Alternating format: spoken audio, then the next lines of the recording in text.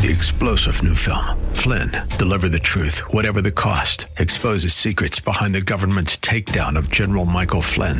Flynn knew what the intel world had been up to. He ordered the first audit of the use of contractors. This set off alarm bells. He told the truth. He was the most dangerous person for Donald Trump to hire. They had to get rid of Flynn. Flynn, deliver the truth, whatever the cost. Available now. Watch it today. Go to salemnow.com. salemnow.com. Faith Talk Tampa. Online at letstalkfaith.com. Download the Faith Talk Tampa app. Following is sponsored by Verse Ministries and is pre-recorded.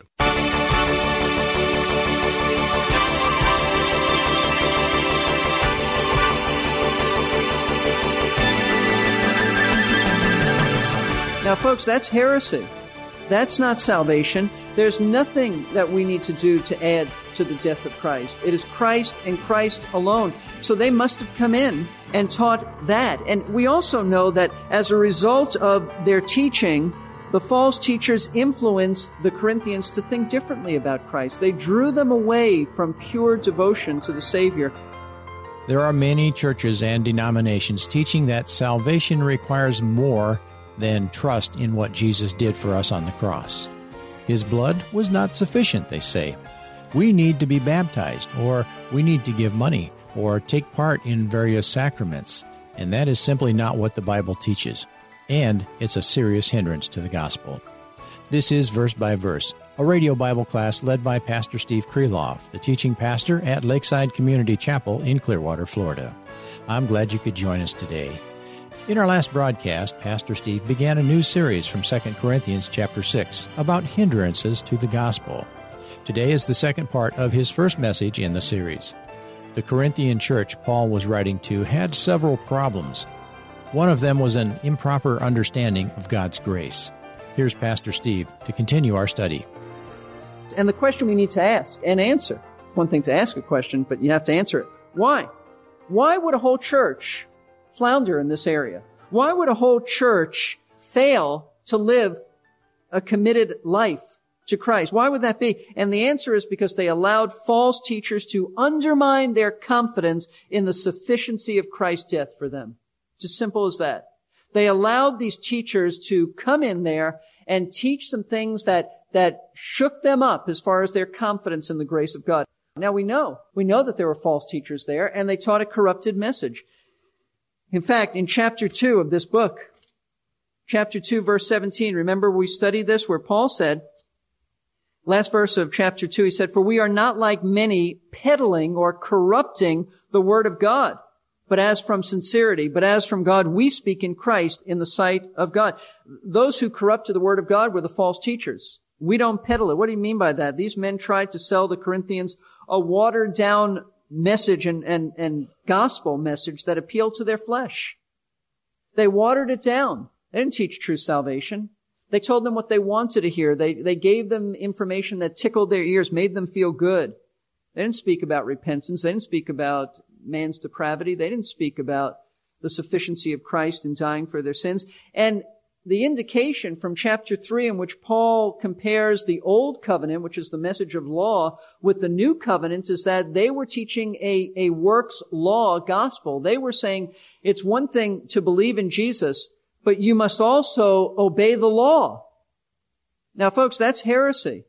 That's not salvation. There's nothing that we need to do to add to the death of Christ. It is Christ and Christ alone. So they must have come in and taught that. And we also know that as a result of their teaching, the false teachers influenced the Corinthians to think differently about Christ. They drew them away from pure devotion to the Savior. How do we know that? Chapter 11 of this book, in which he identifies them as false apostles and messengers of Satan. But he said in verse 2, he said, "For I am jealous for you with a godly jealousy. For I betrothed you to one husband, so that to Christ I might present you as a pure virgin." I don't want you fooling around with anyone else. I want you to be pure and loyal to Jesus Christ. But he says in verse 3, "But I'm afraid that as the serpent deceived Eve by his craftiness, your minds will be led astray from the simplicity and purity of devotion to Christ. And then he explains, why would this take place? For if one comes and preaches another Jesus, whom we have not preached, or you receive a different spirit than you have received, or a different gospel which you have not accepted, you bear this beautifully. What he's saying is you allowed false teachers to come in here and preach a salvation by works. This is not the message we preached. See, and it undermined their confidence in the grace of God. He'll also say later in this book that these men are Jewish. That's where he says, if they're Hebrews, then understand, so am I. If they think they have credentials, then let me tell you my credentials. But his point being, as we put it all together, that these were Judaizers. These were legalists. These were Jewish men who said they were apostles and they had the true message of God, and you had to keep the law in order to be saved. And when you think of all of it coming together, you realize that the Corinthians had waned in their love and devotion to Christ because their minds had been drawn away from the simple gospel of salvation and the grace of God. All of that to explain verse 1. That's what he's talking about. Listen, how does this truth apply to us? If you and I ever let false teachers and false teaching confuse us about the great truth that Christ's death alone is the basis of our salvation, then you and I will falter in our faith. You're never going to lose that salvation, but you're going to be like the Corinthians. You'll never be passionate for Christ if you don't have a clear understanding of the gospel. That's why it's so important that you understand biblical truths related to the gospel. This is why we harp on this and emphasize this. You must understand such issues like repentance. Repentance is not just, well, I'll change my mind. Repentance is a change of mind that involves a forsaking of sin. You know, Judas changed his mind, but he didn't repent. Repentance is necessary for salvation. We preach that. Listen, most tracts don't even mention that. Most tracts don't even say that. Most gospel presentations don't even talk about repentance. It's important you understand that. It's important you understand man's depravity, that we're totally sinners in every aspect of our lives. Every area of our life has been fallen because of the fall of man and our own sinfulness. You need to understand that. You need to understand Christ's lordship. We don't preach just invite Jesus into your heart, and that's it. We don't preach that. We preach that true, genuine faith is a repentance from sin and is an embracing of Christ for who he is. He's Savior and Lord. And when we come to him there, we trust him with an attitude of submission to who he is. Yes, there's an obvious growth in that, and there's a deepening of that commitment as we grow in the Lord, but you preach that for salvation. You must understand election. That's not just a theology that we want to discuss for the sake of filling our heads with truth. If you don't understand election, then somehow you're going to think your salvation depended on you. You made the first move. You were bright enough to figure it all out. You understand election, and you'll understand the grace of God. You'll understand the mercy of God. You didn't initiate your salvation, and you don't keep yourself saved. You don't sustain it. You didn't initiate it. And you're not getting to heaven by anything you did or anything you continue to do. It's all of God's grace. See, folks, these are the truths you need to understand. These are the issues. When you understand that, every day of your life will be, thank you, Jesus, that you saved me, because surely there is nothing in me worthy of salvation. That's what Paul is talking about. You'll never be passionate in your zeal for Christ if you fail to focus on his death as the only means of your salvation. That's the sole basis of it. God's grace, it drives us, the grace of God drives us to be properly motivated for Christ. Any other motivation you have to question. This is the heart of our motivation. Why do we do what we do? It is the love that Christ has for us. And that's exactly what the Corinthians were not doing, because they were not clear on the truth about the grace of God. I want you to know there are false teachers and voices in our world calling out to you and to me to confuse us about the gospel. The Roman Catholic view of salvation will confuse you. It is not what they teach. It is what the Bible teaches. It is not based on doing any good works and sacraments and any of those things. Don't be confused about that. And yet there are evangelicals who say that what we believe is what the Roman Catholic Church believes. No, it's not. That's not. That's why there was a Reformation, because some saw that we have to get back to the simple message of grace saving us. The preaching of baptism as a necessity for salvation taught by many churches, large popular churches, even in our area. That'll confuse you. And if that confuses you, you'll never have a passion for Christ because you'll never be clear in your thinking on the grace of God, because that undermines the grace of God. Is Christ's death alone or not at all? It's alone. Charismatic confusion, prosperity gospel, all that stuff, what those things will do will just muddy the waters so that you will not be crisp and clear on your understanding of the grace of God.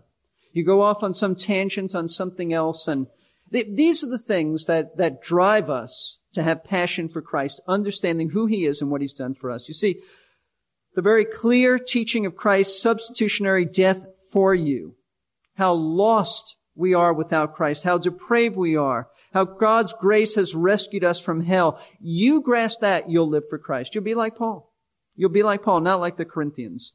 Your life will be transformed into a life of service for Him. You'll live for Him with a service for Him. You'll be diligent to tell others about the Lord Jesus Christ. If you're not sure about grace yourself, you're not going to be telling others about grace. You're not going to be excited about it. See, a clear understanding of God's grace always leads to greater godliness and service for the Master. Let me just show you this from Scripture. Titus chapter 2. Titus chapter 2, in verse 11 and then 12, Paul says this, and even if you can't find it right away, just listen to this. For the grace of God has appeared, that is salvation in Christ. It's appeared, bringing salvation to all men. And here's what it does. It instructs us, Paul says, instructing us to deny ungodliness and worldly desires and to live sensibly, righteously, and godly in this present age. There are some people who take the grace of God and make it an excuse for just kind of floating. You don't have to do anything. That is unbiblical. That's heresy. Paul said the grace of God instructs us to be godly. Why would you want to sin against this grace? Why would you want to sin against such love? So, the more you understand of the grace of God and that it's not about you, it's about Him from beginning to end, when that takes place, you'll live righteously in this age. But your service will be affected too. Let's look at 1 Corinthians chapter 15, the last chapter of his first letter to this church. This is the resurrection chapter. Paul is building on this, but he makes a statement in verse 10 about his own service. He says this, by the grace of God, I am what I am. Sort of sounds like Popeye. I am what I am. By the grace of God, he said, I am what I am. It's a great statement. Paul said, look at me. Everything you see about me, I attribute it to God's grace. And His grace toward me did not prove what? Vain. Just what he said in the Corinthians' lives, it was proving in vain. It did not prove vain in me. It wasn't empty. It produced its intended results. And what were those results, Paul? But I labored even more than all of them. I worked hard. I served the Lord. The grace of God in me has not been in vain because I have been serving the Lord. That's what the grace of God ought to produce in your life. A life of commitment in service to Christ. And especially your service should focus on telling others about salvation. And that's why Paul in verse 2 said what he had to say about salvation. Let's look at this. We go back to chapter 6. He said, don't receive the grace of God in vain. I appeal to you. You need to receive it in a way that you're living for Him and you're serving Him. And here's what your service should be like. He said, for he says in verse 2, at the acceptable time I listened to you, and on the day of salvation I helped you. Behold, now is the acceptable time. Behold, now is the day of salvation. Now, what is he talking about here? Well, this is actually a quote from the Old Testament. This is a quote from Isaiah 49:8, in which God the Father is speaking to the servants of the Lord. We know Him as the Lord Jesus, the Messiah, and He's promising the Messiah that He will help Him in restoring and saving the children of Israel during a very specific time in their history. We call it the period of the return from exile. The Jewish people were dispersed into Babylon, and then after 70 years, the exile ended and they were allowed to come back. So God says, at that time I will help you in restoring them. That specific period of time. Now Paul is not saying this is the fulfillment of that. He's not using the Old Testament that way here. He's merely quoting this verse in order to apply just one principle to the Corinthian situation. And the principle is this: just as there was a specific period of time in the Old Testament when God was restoring the Jewish people, so today, right now, is the specific time period in history when God is saving people by the very clear message of salvation. That's what he's doing. He's saving people. Those who understand the grace of God need to be active in this time period to diligently tell others about Christ. That's his point. This is the acceptable time. This is the day of salvation. There's never been a period of time like this in which the gospel is so clearly spelled out. In Old Testament times, it was not that clear. It was not that clear. We've gone over this before. It was revealed in pictures and symbols and types. It was somewhat murky in the Old Testament, but now it's very clear. We're sinners. Christ has died for our sins. We need to come to him in repentance and faith. It's very clear. This is the time period. Paul's point is that the Corinthians need to be just as zealous as he was in proclaiming the message of salvation. They shouldn't be questioning his zeal. That's ridiculous. They should be moved by Christ's love and grace, that they should be actively involved in evangelism just like he was. Same zealous fashion. See, you and I need to understand what God is doing in the world today. You know what he's doing in the world today? There are a lot of Christians involved in a lot of activities, but the main thing that God is doing today is he's building his church. He's calling out a people from amongst the nations to bring to himself. And you know what? When we tell them about Christ, and that's the only way they'll be saved, God doesn't bypass us. He uses us and his word to bring people to Christ. When we do that, we labor together with him. We have the ministry of reconciliation. Paul is simply telling the Corinthians, get busy, get active, be crisp in your theology of grace, and therefore tell others. Don't hinder the gospel because you don't understand and you haven't personalized it and you're fuzzy on this. Get it straight in your minds. This is the day of salvation. This is the time period when we're busy working. Don't waste this time, folks. This is the time. Don't spend your time doing a lot of other things that are non-essentials. This is what you ought to be doing. So the message of reconciliation is hindered, number one, when God's people fail to appreciate the grace of God. I hope you don't fail to appreciate it. I hope that you are a people who really appreciate what Christ has done for you, and it reflects in your life. Now, there's a second way, and we'll only touch on this next week or after the week after. We'll get into this further. There's a second way that the message of reconciliation is hindered. Number one, it's hindered when God's people fail to appreciate the grace of God. Number two, it's hindered when God's servant discredits the gospel with his life. Verse 3, giving no cause for offense in anything so that the ministry will not be discredited.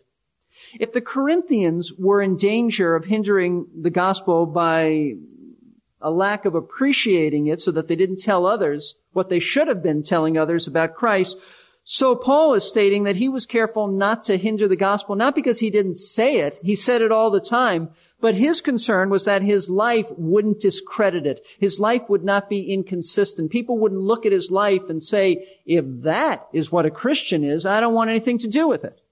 I don't want anything to do with Christianity. Paul understood what we should understand today. And I know that you do understand this, but I'm going to emphasize this, that people often evaluate the Lord Jesus Christ based on the way you and I behave. Based on the way you and I behave, especially those in the church who lead it. He is evaluated based on our behavior. And sometimes church leaders and God's people are a very poor advertisement for the gospel. Sometimes we are those who bring reproach upon the name of Christ. And that is a tragic thing to do. I remember hearing a pastor one time say that he visited somebody in prison, and while he was there, another man said to him, he said, I'm a Christian too.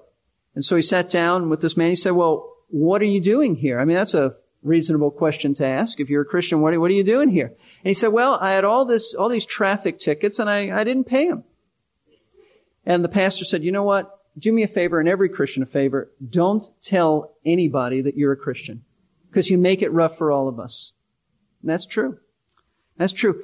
Your life will either be a good advertisement for the gospel or a bad advertisement for the gospel. And in that way, we can either hinder the gospel or we can make it effective in terms of people at least evaluating Christ.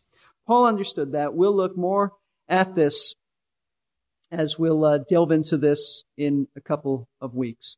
But let's, as we bring this to a close, let's think about this. Let's bow before the Lord and evaluate in our hearts what should be our response to this. We never want to study the Word of God without responding to it. I never want you to just leave here thinking, oh, that was interesting, or maybe leaving here thinking it wasn't interesting. I want you to leave here knowing what God expects of you.